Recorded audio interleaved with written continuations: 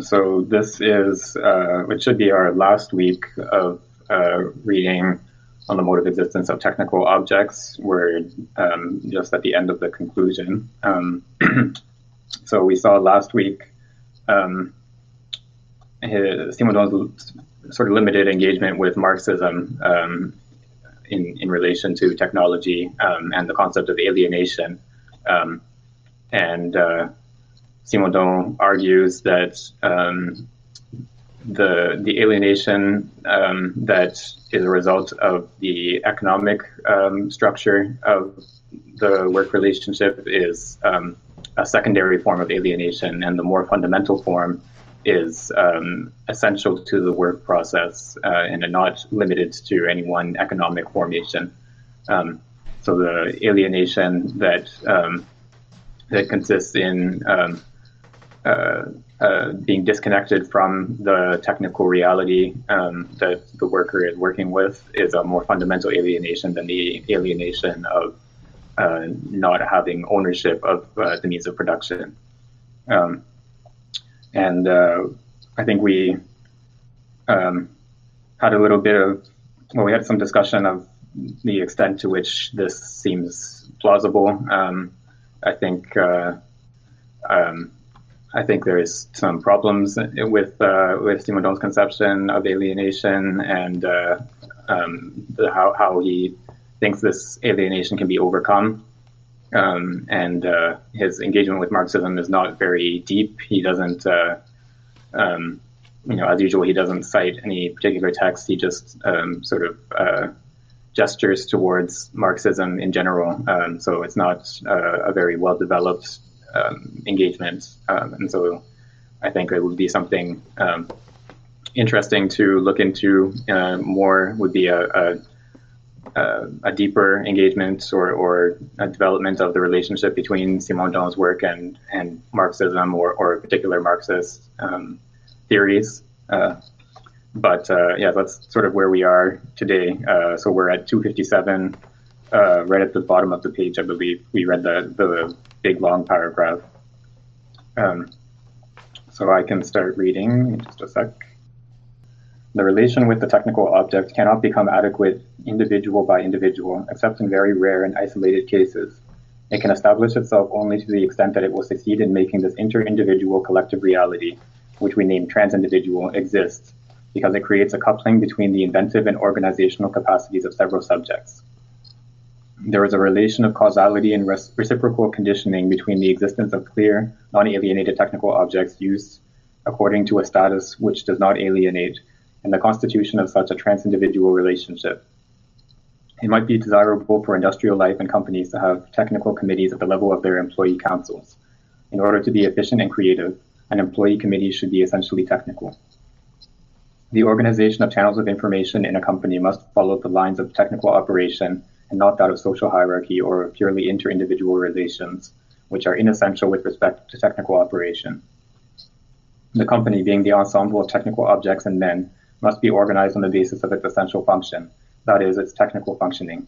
It is at the level of the technical operation that the whole ensemble of the organization can be thought, not as a configuration of not as a confrontation of classes, i.e. as a pure social ensemble, or as a grouping of individuals each having their psyche, which brings the ensemble down to an interpsychological schema, but as a unit, une unité of technical functioning. The technical world is a world of the collective, which is adequately thought neither on the basis of the brute social fact, nor on the basis of the psyche. To consider technical activity as inessential in its very structure, and to take as essential either the social communities or the interhuman relations arising from technical activity, means not analyzing the nature of this very center of group and of inter-individual relationships, which is technical activity. To keep the notion of work as the center of the social, and the antagonistic permanence of a psychologism of human relations at the level of management and of capital, shows that technical activity is not thought for itself. It is approached only through sociological or economic concepts, studied as an occasion of interpsychological relationships, but not grasped at the level of its real essence. The obscure zone subsists between capital and work, between psychologism and sociologism. Developing between the individual and the social is the trans-individual, which is currently not recognized and is studied through the two extreme aspects of either the work of the laborer or the management of the company. So he's bringing back in this concept of the trans-individual, which we've seen, I think, only in the conclusion of this book. It hasn't been present earlier in the book. But so it has to do with a relationship between what is pre-individual within multiple individuals. So it's not a relationship between two or more constituted individuals, but it's the connection between those individuals that arises on the basis of what is pre-individual within each of those individuals, or what has not yet undergone individuation. So it's a form of social relationship which is not between already constituted individuals. And another point worth noting, I think, is when he mentions right near the end of the paragraph, the obscure zone subsists between capital and work, between psychologism and sociologism. So this is a reference again to what he's developed a little bit in this conclusion, and which we'll see more in the individuation book. But the criticism of the hylomorphic schema, insofar as it shows a relationship between form and matter. The actual there's this what he calls the obscure zone. It's the actual relationship between the form and the matter is left obscure by the schema. We're just given a form and said that it inheres in this matter, but we don't have an understanding of what the actual relationship between them is. And so Simondon here is arguing that the relationship when work is taken not in technical terms but in sociological or economic terms, that the same type of obscure zone appears within our thinking. I'm wondering what he would say specifically about bureaucratic technologies in this respect, right? Where, the ways in which filing systems and the circulation of documents and electronic environments, communication environments today, they are all technologies, and yet they seem to be very much organized around this sort of sociologistic thing that he's trying to sort of sidestep. But it's hard to imagine the technology itself as anything but that to a degree. Yeah, that's an interesting suggestion, because when we think of the types of technologies that he analyzes in this book, they tend to be industrial technology, or instances of industrial technology. So we have motors and turbines, and then electronics, but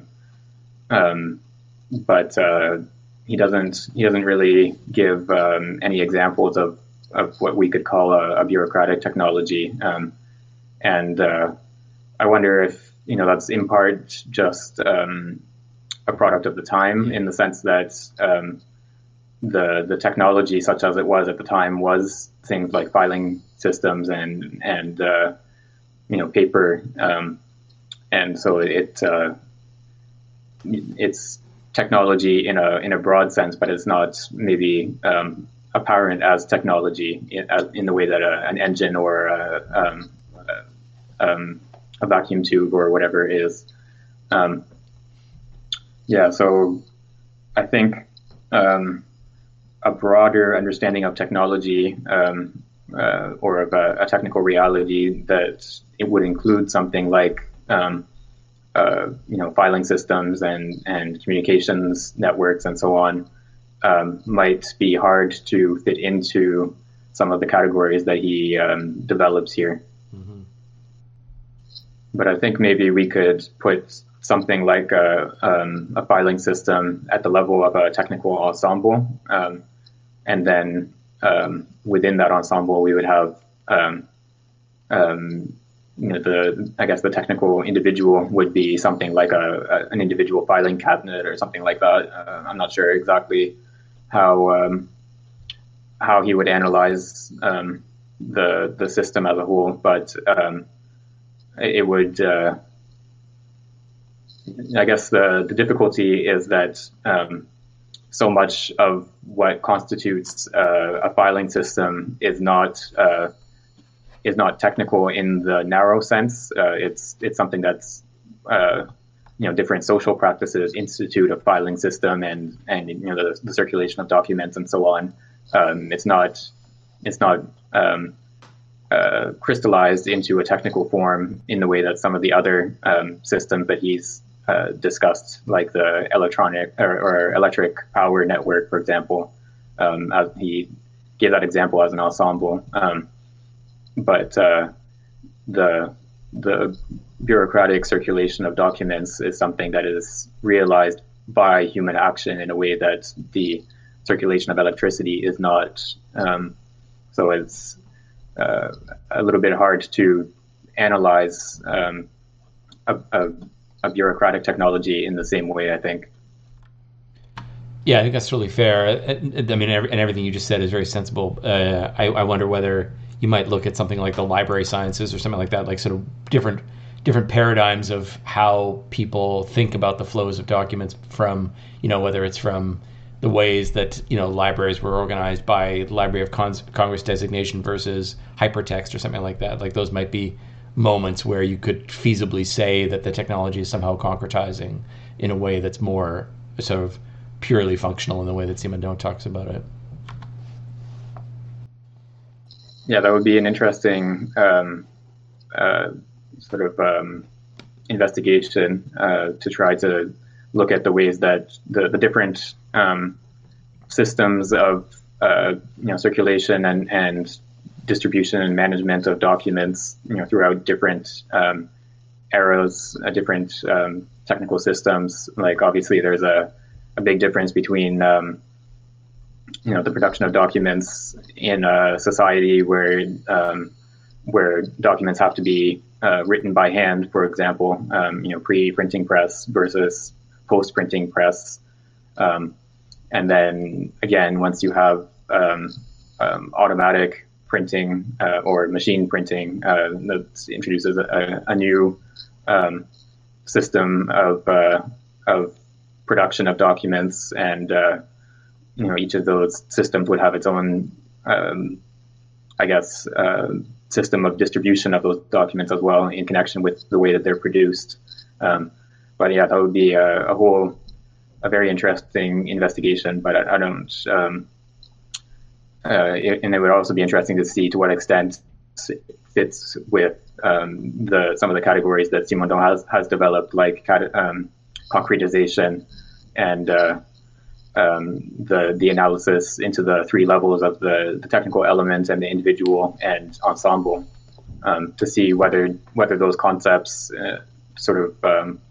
hold their validity when applied to a different sphere of technical reality in the production and distribution of documents. Yeah, for sure. That's a good way to put it. That would be really interesting. And would someone else like to read the next paragraph? I'll go. The criterion of productivity, as well as the will to characterize technical activity through productivity, cannot lead to a resolution of the problem. Productivity is very abstract with respect to technical activity and does not allow one to enter into this activity in order to see its essence. Several very different technical schemas can lead to identical levels of productivity. A number does not express a schema. The study of productivities and the means to improve them allows the obscurity of the technical zone to persist as completely as the hylomorphic schema does. It can only contribute to the confusing the theoretical problems, even though it plays a practical role in the current structures. So this is again, or I think we can tie this back to the criticism of a purely management approach to technology, or to technical reality, I should say, to to look at technical objects and ensembles only from the point of view of productivity means that the actual working of those technical technical reality, the working of that technical reality is left obscure in the same way as in the hylomorphic schema. So we just have an input and an output, and the relation between them is just expressed in terms of productivity, in terms of how much output for a given input. And so the actual operation of the technical reality is left out of the picture. And so, as he said, we can have multiple different technical operations that give the same output in terms of productivity, and we're still left without any real understanding of that technical operation.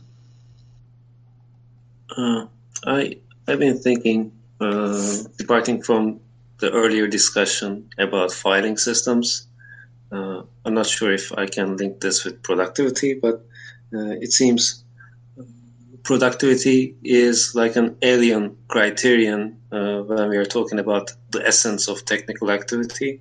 But something that is not alien is found in what he calls inventive and organizational capacities of several subjects in the earlier paragraph. So I think the second part, the organizational capacities, is really related to that filing system example. But I'm not sure what notion he has of the link between inventive and organizational. So this brings me to a certain hunch I had about Simondon. I think there is a bridge to be made between his work and design discourse.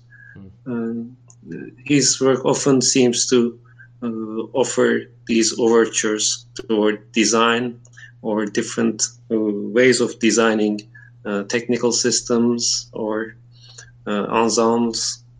And the values he names, I think, might hold keys to what would his vision of design for filing systems and so on. Efficient and creative, he says. So he has this way of slipping in these values sometimes, which look like he really favors them. Yeah, that's interesting that you bring that up. I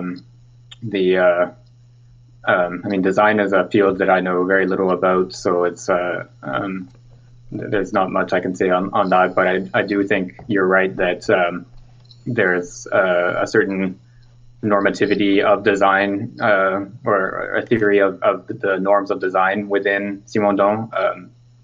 He like we saw this in one of the earlier texts that we read. I forget what the title was, but where he talks about the importance of modularity in design. So the ability to switch out components and replace components without replacing the whole technical object as a sort of norm of good design. And we've seen also in this book, and I believe also in that same text, where he has this criticism of ornamentation in technical objects and the way that the technical functioning of the object is obscured by ornamentation or sort of purely stylistic elements that don't contribute to the actual functioning of the object. Yeah, so we can definitely draw some principles of design from his work and or norms of design. I don't know if anyone within the world of design or systems engineering or something like that has ever tried to extract those principles and sort of set them out in a separate way. Yeah, that would be interesting. I don't know of any work either in that area. Yeah, it seems like every week we come across some problem or area of investigation that we can, and someone could pick up and write a paper on, or a chapter on, or something like that. So yeah, that would be, I'd be happy to read that paper if someone wanted to write it. I think also, if we look at this concept of productivity in relation to the filing systems and bureaucratic operation, this is something that maybe there is more of a connection today than there was at the time he was writing. I'm thinking of some office software allows for management to basically surveil their employees and see, count up how many emails they're sending, or how many keystrokes per hour they're doing, and so on, and sort of apply all these productivity metrics to office type operations, and then the same thing in the academic world, where you have productivity metrics based on publications and the impact factor and so on, and there's increasing use of the concept of productivity in some areas where until fairly recently it had not been applied in the same direct way. So I think this concept of productivity probably has a broader application today than it did at the time Simondon was writing. I mean, just that the whole conversation to me is provoking. That the technical function and productivity are just kind of hand in glove now, right? That this distinction that he would make, if you start to look, it really feels like the ways in which people are becoming inventive are ways of sort of allowing for greater levels of automation and temporal compression and the removal of people from the functioning of the ensembles. It's like we're concretizing people away from the circumstances, and it seems to be happening on the basis of productivity, right? It feels like there's like the two are sort of flush with each other now in this way that it wasn't in the past, but it becomes harder to theorize like how you would the kind of ethos that he's suggesting here as any bit different from just the seeking of better levels of productivity. I mean, I guess I would say that the one thing that he does hold out is that, that the sort of more the sort of cloudier horizon of sort of how we would have a different relationship to technology. I definitely hold that out as something, as a kind of comparative or a kind of a distinction that we'd want to make in terms of like what's wrong with technology. But nevertheless, I do see them as being quite a bit more flush than they might have been in his time. So the question then would be what sense we can make of technical development or progress in technology separate from the idea of productivity, to the extent that those two ideas are so intertwined today, whether there's still room for a concept of technical development which is not linked directly to productivity. Yeah, right. And that even doesn't see the kind of more, sort of totalizing religiosity of some of the things that he was saying pages past as sort of like that why shouldn't we want that for societies to just be more productive because they are more wealth producing or something like that too, so that even the social dimensions of it, I don't know, it gives way to a kind of totalizing critique of capitalism or something like that, which obviously is not all that helpful. But but you put the question, you put the position well there, yeah. Maybe we can extract something like a gesture toward an ethics of nurturing schemas rather than numbers, because it seems number holds like an index to this ascendance of productivity as the norm of technical activity, as external norm. But maybe if we can unpack what he means by a schema in general, maybe we would have a beginning to address this question. Yeah, that does seem like an interesting place to start for me, for sure. Yeah, there's definitely more on this notion of schemas in one of his lecture courses on imagination and invention. So he sort of traces the process of invention from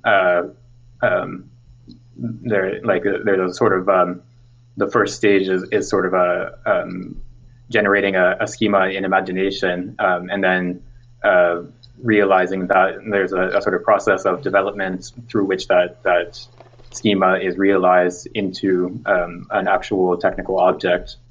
So the schema of operation is sort of the abstract representation of the functioning of the technical object. And we've seen, I think, a little bit in this book about about how what he's calling for the science of a general technology or a general mechanology, how it would extract these abstract schemas of operation from technical objects, and how this is an essential element to incorporate technical reality into culture, so that these abstract schemas of operation should be part of our sort of general cultural heritage. So there's some scattered references to this notion of the schema, but it's basically the sort of principle of functioning of technical objects, and it's what the act of invention creates is this technical schema, which then becomes realized in a technical object.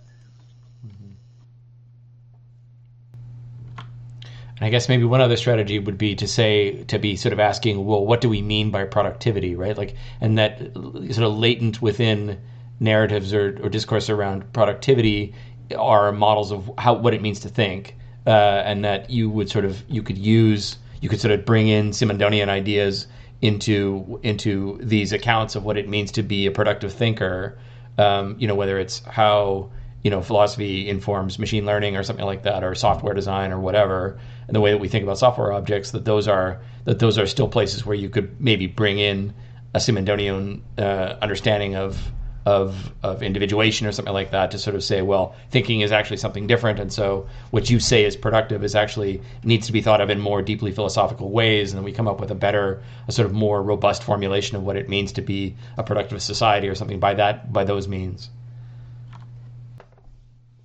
Yeah, I think the the criticism of productivity here that Simondon is setting out doesn't mean, of course, that the notion of productivity is inherently bad or something like that. Yeah.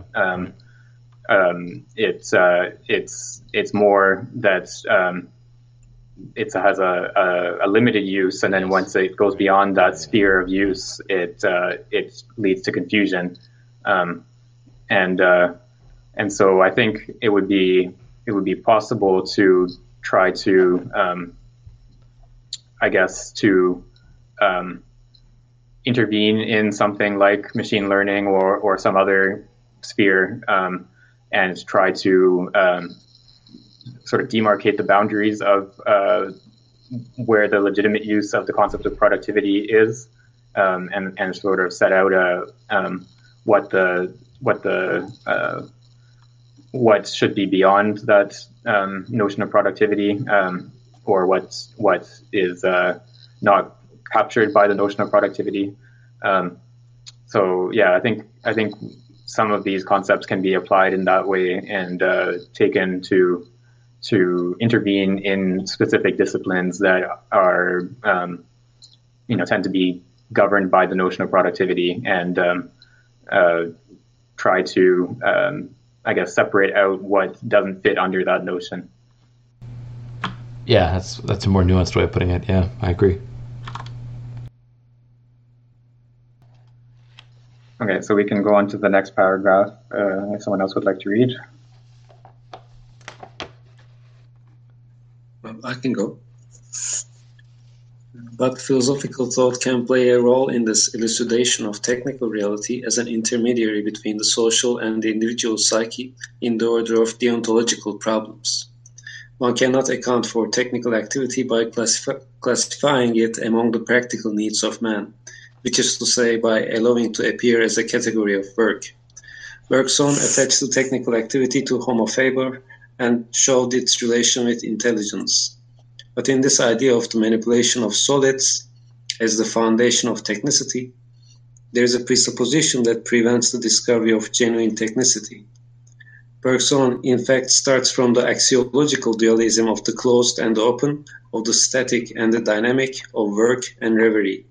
Work attaches man to the manipulation of solids, and the necessities of action are at the source of an abstracting conceptualization, of the primacy given to the static with respect to the dynamic, to space with respect to time.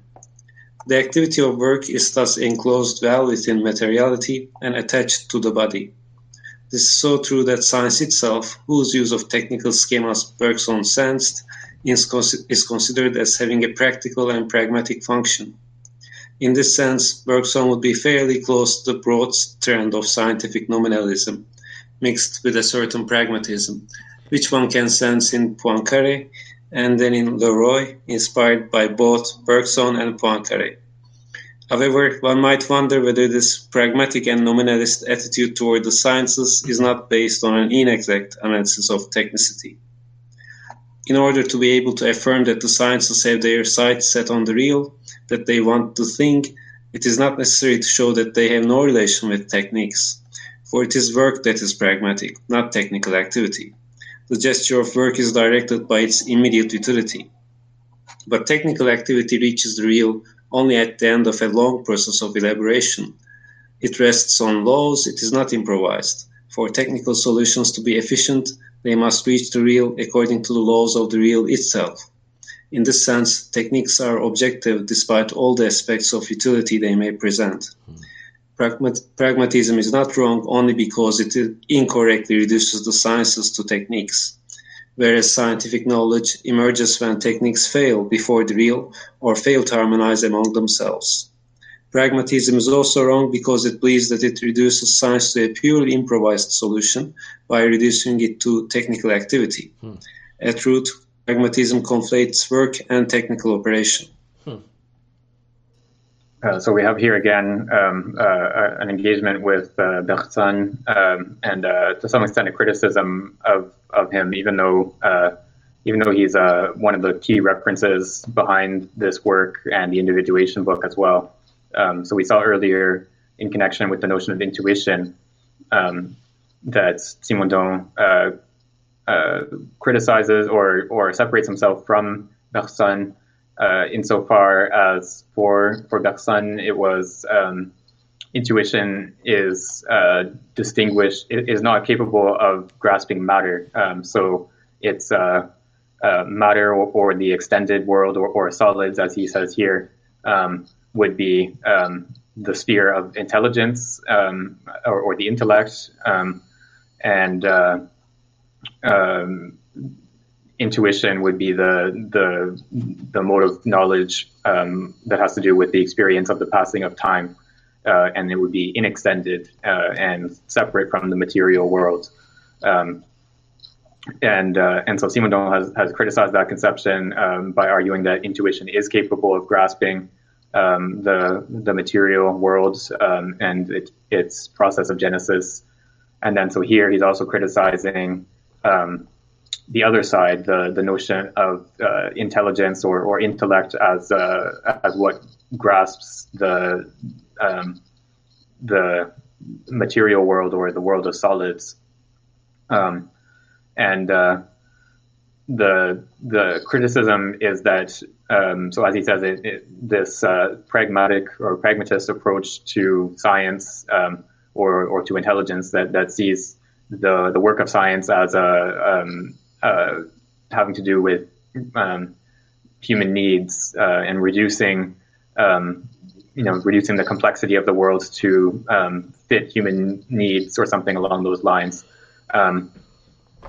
That reduction of science rests on an impoverished idea of what technical activity is, because technical activity is not simply a manifestation of human utility or something along those lines, or a response to human needs. It has to technical activity has to grasp the principles of reality in order to be realized in reality. So in order to create a technical object, you have to organize it in such a way that it functions in accordance with the laws of the real, as he puts it, or we might say the laws of nature. So in this sense, pragmatism, or this pragmatist approach to science that tries to reduce it to technical activity fails, because technical activity itself is not as impoverished as this pragmatist approach suggests it is. Right. And I think I would also want to just note here that, again, he's setting out a very strong or a very clear distinction between work and technical activity. Mm-hmm. So what he takes as being the essential form of technical activity is the invention of a technical or the invention and creation of a technical object, rather than working using a technical object, or labor using a technical object. So it's the act of invention, and the way that act of invention is extended through the process of concretization. That's where the essential technical activity resides, rather than in the use of a technical object in work. So the very start of this paragraph left me just a little bit confused, just because I don't know the term well. But he says that the philosophical thought can play a role in this elucidation of technical reality as an intermediary between the social and the individual psyche in the order of deontological problems. My limited understanding is that it has to do with kind of a duty that's owed to one another. Is that the right use of the term deontological? And if it is, then why characterize what follows on these terms? Yeah, I'm glad you brought that up, because I hadn't sort of picked up on that. But yeah, it is a bit of a strange use of the term deontology, because you're right, it does generally have to do with I don't know, the theory of duties or something like that.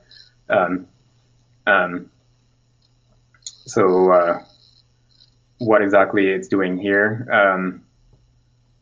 I guess maybe to some extent he's just using it as synonymous with something like ethical problems. Yeah.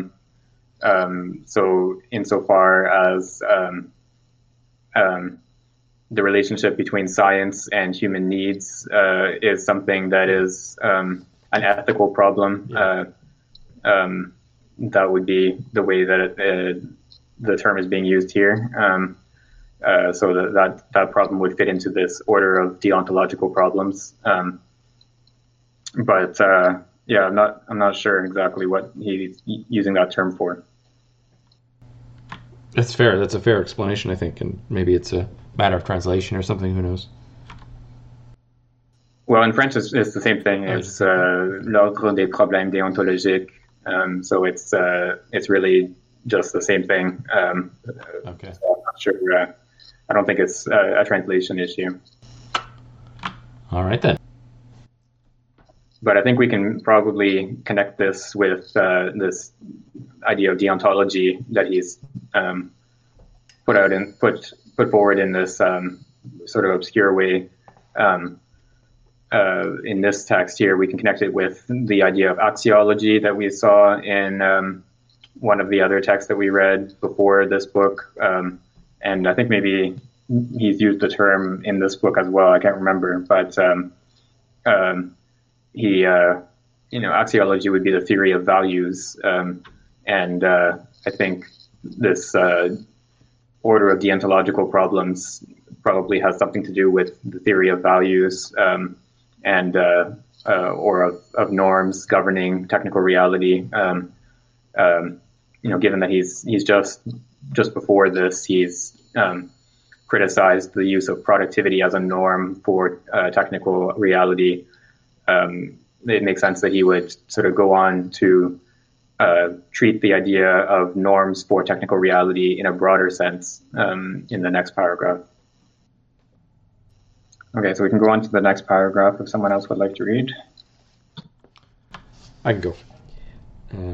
In this sense, the analysis of the mode of existence of technical objects therefore has an epistemological import. A doctrine like Bergson's opposes work to leisure and gives leisure, in the form of reverie, a fundamental epistemological privilege. This opposition returns to the one made by the ancients between servile occupations and the liberal, disinterested occupations, having the value of pure knowledge, while servile occupations only had a value of utility. Pragmatism, by appearing to reverse the hierarchy of values, defines the true by the useful, but it preserves the schema of opposition between the norm of utility and the norm of truth to such an extent that it results in a relativism in the order of knowledge, or at nominalism if this attitude is pushed to its most rigorous and extreme consequences. Science is not more true, but more useful for action than common perception.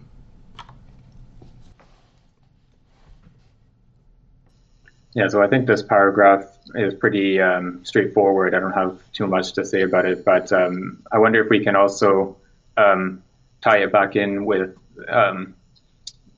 in his criticism of the hylomorphic schema, where he argues that it's essentially the schema that belongs to the slave owner who orders a certain number of bricks to be made out of a batch of clay or something like that. But doesn't actually carry out the operation of forming those bricks himself, and so it leaves that the interaction between the form and the matter as an obscure zone. I think that same. I think we can tie this paragraph back to that conception, insofar as these liberal occupations would be the ones that have this epistemological privilege in a society where there are certain people that have this leisure for contemplation and for these liberal occupations. So it would this separation between the liberal and the servile occupations would reflect the social reality of a society in which some people do have this leisure for contemplation. Glad you could join us for the last paragraph. Oh, good. Okay, good. I haven't missed everything. Yeah, this is the last paragraph of the book. Who wants to have the honor of finishing the book for us? Okay, well, no volunteers, then I will do it. Okay. If, on the contrary, one appeals to the veritable mediation between nature and man, namely to techniques and to the world of technical objects, then one arrives at a theory of knowledge that is no longer nominalist. It is through operation that a becoming aware takes place, but operational is not synonymous with practical. The technical operation is not arbitrary, pliable in every way to the whims of the subject according to the randomness of immediate utility. The technical operation is a pure operation that puts into play the veritable laws of natural reality. The artificial is something natural that has been solicited, not something false or human that has been mistaken for something natural. In antiquity, the opposition between operational knowledge and contemplative knowledge valorized contemplation and the schole that conditioned it. Technics, however, is neither work nor schole. Philosophical thought, insofar as it comes from the tradition and uses schemas coming from the tradition, does not contain any reference to this intermediary reality between work and schole. Axiological thought itself is at two levels and reflects this opposition between work and contemplation. The notions of the theoretical and the practical still refer to this adversative distinction. In this sense, it is permissible to think that the dualism inherent in philosophical thought, a dualism of principles and attitudes because of the double reference to the theoretical and the practical, will be profoundly modified by the introduction of technical activity, considered as an area of reflection within philosophical thought. Bergson has only reversed the correspondences of schole and work, by granting work the function of establishing a relationship with solids, hence with what is static, whereas the ancients considered it a fall into the world of generation and corruption, hence of coming into being. Bergson, inversely, attributes to Skole the power to allow a coincidence with duration, with the moving, whereas the ancients assigned to contemplation the role of enabling knowledge of the eternal. But this reversal does not change the condition of duality and the devaluation of the term corresponding to the work of man, whether this term is the moving or the static. It seems that this opposition between action and contemplation, between the immutable and the moving, must cease in the face of the introduction of the technical operation within philosophical thought as area of reflection and even as paradigm.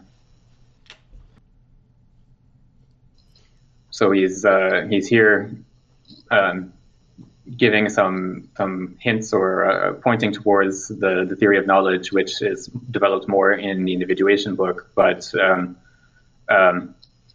it's a notion of knowledge that is operatory or operational, but not necessarily practical. So it's operational in the sense that through intuition or this intuitive knowledge, we grasp the coming into being of an essence, a technical essence. We grasp it through this genesis. We carry out a genesis within our thought, and so that's the way of grasping a technical essence. But it's not practical because it's not related to work. It's not a work operation. Oh yeah, thanks 61 for putting Skole into the chat there. Yeah, so that's I think I'm not sure exactly what the reference is to. Well, he just said in antiquity, but I'm not sure which philosophical school he's referring to in particular as using this term. I could guess Aristotle will be one person implied here, maybe. Yeah, there's definitely in Aristotle. There's definitely this notion that contemplative knowledge is the highest form of knowledge, or the only form of knowledge in the proper sense, and it requires leisure as is sort of the prerequisite for contemplative knowledge. So it's definitely this conception or this opposition is definitely at work in Aristotle's work, but I'm not sure that that's specifically who he had in mind, because of course he doesn't cite a specific author here. But this paragraph doesn't have the feeling of a closure, not much. As far as closure goes, I find his chapter introductions much more closure-like. Yeah, I think this last paragraph sort of leads right into the individuation book, because it sort of promises what this way of thinking will do in the future, rather than sort of what has already been done in this book. So I think maybe that's why it has that sense of not really being a closure. So this is like a really dumb question maybe, but is it the case that he wrote the individuation work after this one? I'm not really sure about the timeline of when he wrote them, because they were, so at this time in the French university system, you had to present two theses, like there was a major thesis and a minor thesis. And so the individuation book was the major thesis, and this one was the minor thesis. And so they were sort of prepared in the same time period, but I'm not sure if he wrote one before the other or was writing the two at the same time. But the publication of this book came before the publication of the individuation book. So no other comments on this last paragraph? I'm still wrapping my mind around it. Sorry, I'm not really talkative. I'm very interested though. No, that's okay. So I thought we could, now that we've gone through the whole book, maybe we can try to reflect on the whole thing and see what what elements stood out for everyone, or is there something that you're sort of taking away from this book as like a key lesson or concept or something like that? I'm finding myself resorting to a lot of explanatory tools from this text. There was I think like when the essence of technicity part first started, I went through a kind of intense kind of saturation phase where about 50% of my explanations ended up being somehow related to Simondon. But now I'm down. I've got that down to about like 10 to 20%, I think. So I'm more or less kind of scaled back my like extreme excitement and willingness to integrate into my kind of heuristic model, Simondon's, and I've been able to kind of like contextualize it with like the different kind of arguments within like theories of nature.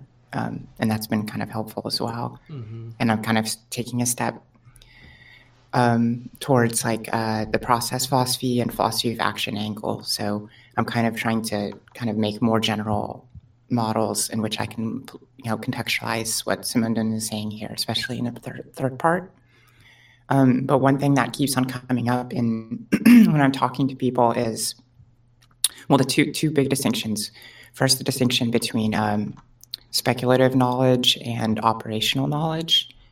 I've always had a certain kind of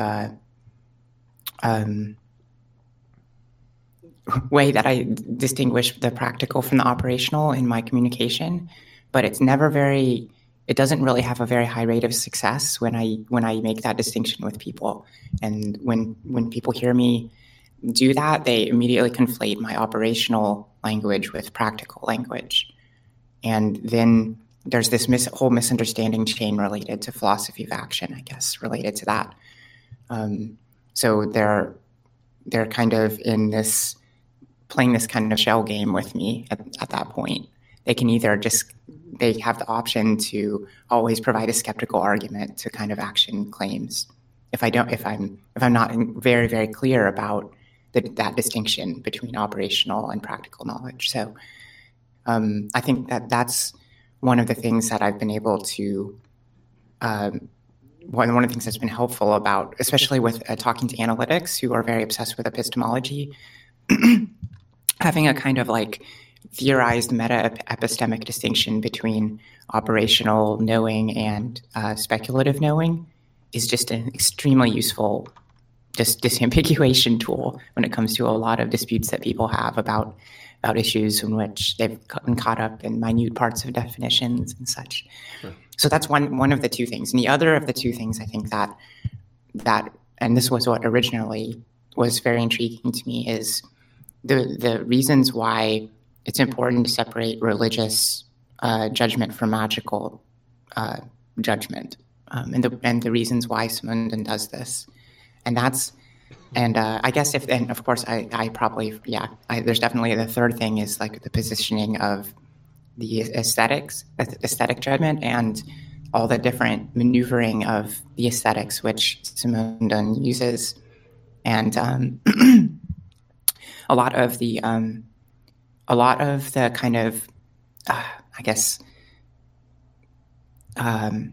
ringing trueness of what's going on in the third part is related to the aesthetic segment, I think. But it's not really clear how it all ties in to the argument in the last instance. And the concept of aesthetics is, of course, extremely fascinating to me as well. But so those 3 points, the aesthetics and the kind of placement of the aesthetics as like a tentative reunification of a primitive magical substrate of some sort, then the kind of differentiation between religious judgment and magical judgment, which is like very much overlooked by people who are very like much in skeptical socio-political kind of camps, I guess, or socio-cultural camps, I should say.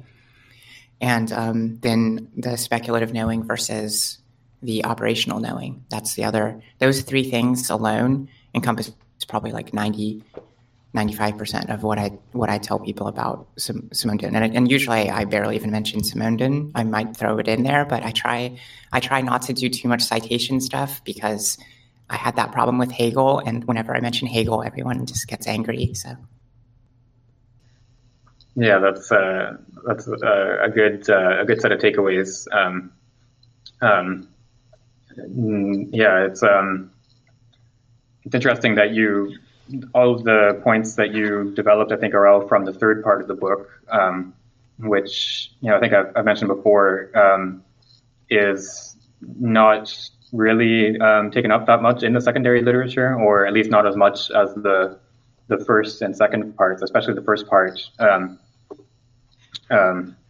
A lot of the secondary literature focuses on the first part and the notion of concretization of the technical lineage and technical evolution.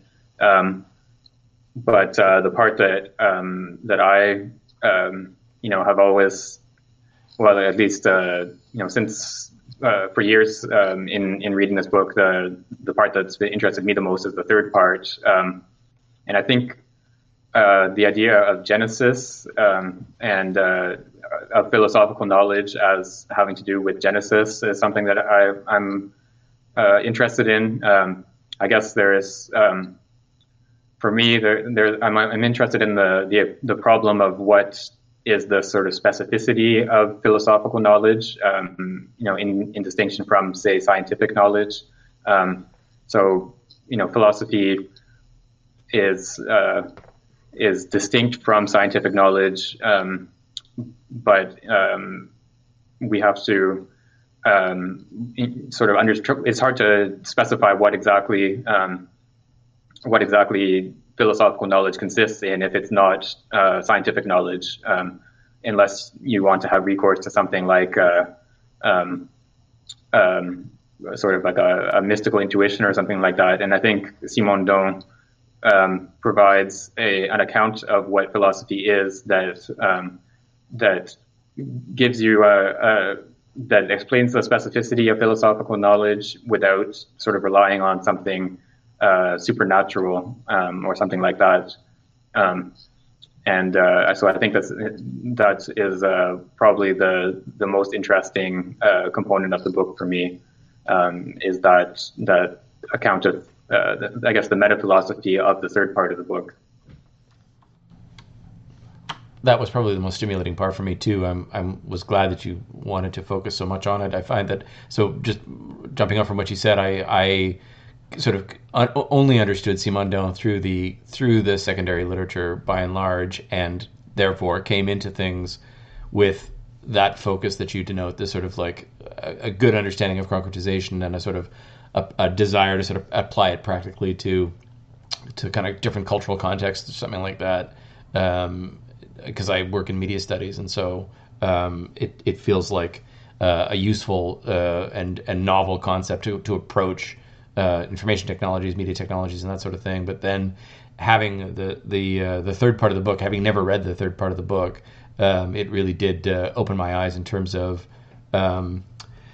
I don't know, being able to think historically, being able to think how knowledge itself is sort of split off according to some of the kind of divergences that are sort of described in the chart that we kept returning to. And so all of that was very much an opening moment for me to sort of figure out how to understand the like in my field that it's just rattled off as the socio-technical, right? When in reality it has this very profound set of bifurcations running through it that are long on historical detail, and that should matter. And so I think what probably for me what I came away with was a much deeper understanding of what one could mean by the socio-technical on the basis of the third part of the book. Oh, I guess it can be my turn if I take it. I actually I've been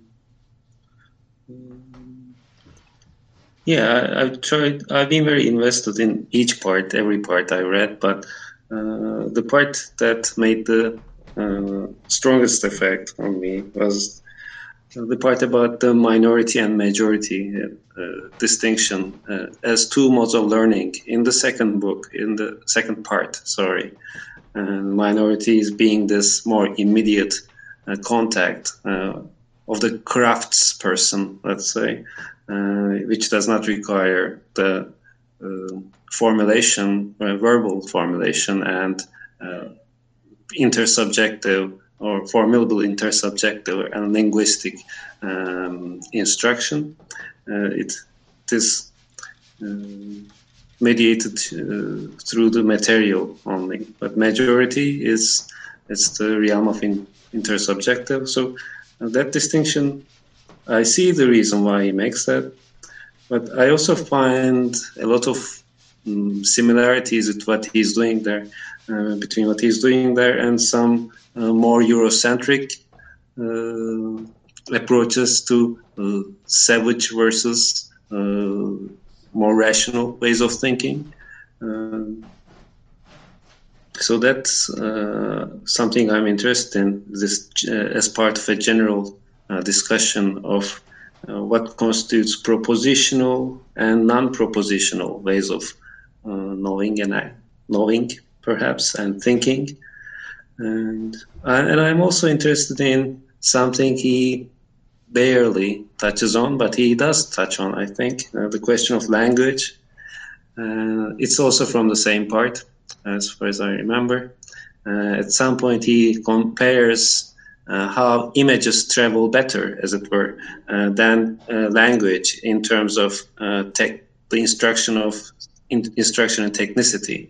So he has this example of how cathode ray tubes and these radar screens are really good ways of learning about technicity. So this serves as some sort of inroad to a hunch about his general ideas about diagrams. I am interested in finding something like an underpinning schematic thinking in his work, like this, that does not work through language, verbalization. It seems to me the writing of this work, it follows a few non-verbal schemas, and it is basically a translation of a huge architecture that is essentially non-verbal. I don't know, an architecture of concepts and notions and ideas. That's nicely put. Yeah. Yeah, that's great. Yeah, I think in connection with that last point, it's noteworthy that pretty much everyone that reads this book feels the need to either draw that diagram or consult that diagram of the different concepts, especially in the third part of the book. So yeah, I think I think that's a good way of putting it, is that this book is sort of translated from the diagram. The diagram is almost more fundamental than the verbal form of expression that constitutes the book as we have it. Izzy, do you have a takeaway or something that you found interesting or gained from reading this book? Yes, thank you. I came here really late, and I immediately am very, very impressed by you guys. And well, for me, I came here wanting to learn more about individuation, what that means in Simondon, and of course, it ends up being fascinating. The last part, the trans-individual as a term.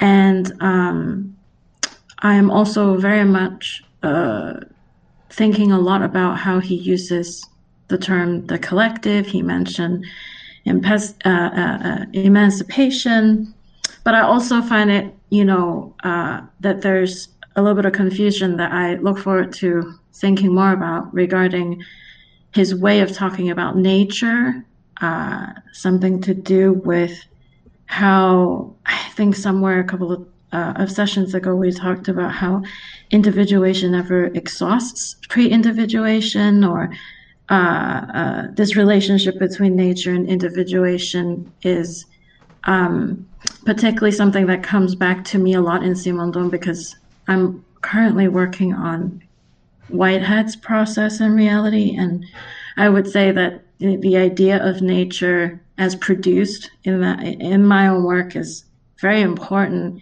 But here is sort of confusing whether or not how he really defines nature. And of course, this last paragraph throws me way off when he talks about the law of the real, which Yunnan Manifest says is also, can be read as nature. So there's a lot of takeaway for me, and I'm super eager to read Individuation, the book. So yeah. Yeah, that's cool. I didn't know you worked on Whitehead. I've tried reading Process and Reality a number of times, but I've always sort of given up after a few chapters because it sort of breaks my head. But I should probably push through and read it. I've read some of his other less sort of abstract books, and they're very interesting. So I should probably persist a little bit more. I have no idea how to read Whitehead. I am barely so many pages in, and I'm super confused. But I'm forced to read it because I am reading Isabel Stinger's Thinking with Whitehead, and halfway through the book, I just thought, I need to actually take a look at Process and Reality, and so I'm not finished with either. But this is incredibly helpful because I think there is a philosopher, I don't know how to say his name, Didier Delbez. Yeah. I think he wrote about Stingers and also Whitehead, and he also emphasized the concept of nature in Whitehead being important and relevant now. Anyway, so this is really, really helpful because I think individuation is basically what Whitehead means in his book Concretions or Creativity. But I think, these are very parallel, not necessarily similar things. But now I'm really able to read my Whitehead better too. So. Wow, I'm jealous. We tried doing Whitehead in the Process Philosophy group, and my friend was just so negative about it. He was just like, nobody's understanding this, everything's bad, so we canceled Whitehead, and we ended up reading Heraclitus for like weeks after. I have not met a single person who would be willing to read Whitehead. Oh, I was bummed that we stopped. I wanted to do it so bad. Like I've been waiting to do it for a while. So I only got like 3 chapters in with a group though. I'm cheating with Didier Delbez and Isabel Stinger. So really I'm reading Whitehead through them. So, but I have to say, because Whitehead wrote in English rather than French, it helps because Stinger's is not only translated, and my French is terrible, but that the sentence structure is difficult, whereas Whitehead is different. Anyway. Yeah, I'm cheating off of you. I already downloaded the book that you're talking about, and I'm going to look at it too. And also, I posted it in the Discord if y'all are interested. Yeah, I mean, if one day anybody wants to read Whitehead, let me know. Yeah, I was just going to say that I think maybe after we finish the Simondon book, the Individuation book, that it will be months from now, but maybe we can take a look at Whitehead after that. Oh my God, that would be amazing, because ever since I joined this group, my head is clearer. I forgot how, graduate school has been years ago, so I forgot just how great it is to read sentence after sentence, and I hope we never stray from this format because, I don't know what your all's experiences in reading groups are, but it's the ones that we read line by line that really matters to me. Yeah. Oh, same. Actually, my favorite ones are like that too. Yeah, I have to say it's definitely been an extremely disciplined group in that respect, and I'm grateful for it too. Yeah, I only really picked up this approach through well, in this server, like they were doing the anti-Oedipus reading. I haven't really been following with that recently, but I saw the way they were doing it, and I thought that was like a really good approach to difficult texts. Not just sort of glossing over the difficulties, but sort of staying with it and saying like what exactly is going on here and trying to analyze it. I think it really helps to get a deeper understanding of the text. And I also wanted to thank everybody too for we've been, I think, really consistent. I think we missed like one session over the whole time reading this book. We've just been really consistent, and we kept going. I mean, reading a book might not be like a sort of huge accomplishment on its own, but I do think with getting through a whole book, a lot more reading groups start than finish a book, I would say. So I think we can congratulate ourselves a little bit on sticking with it and getting through the whole book.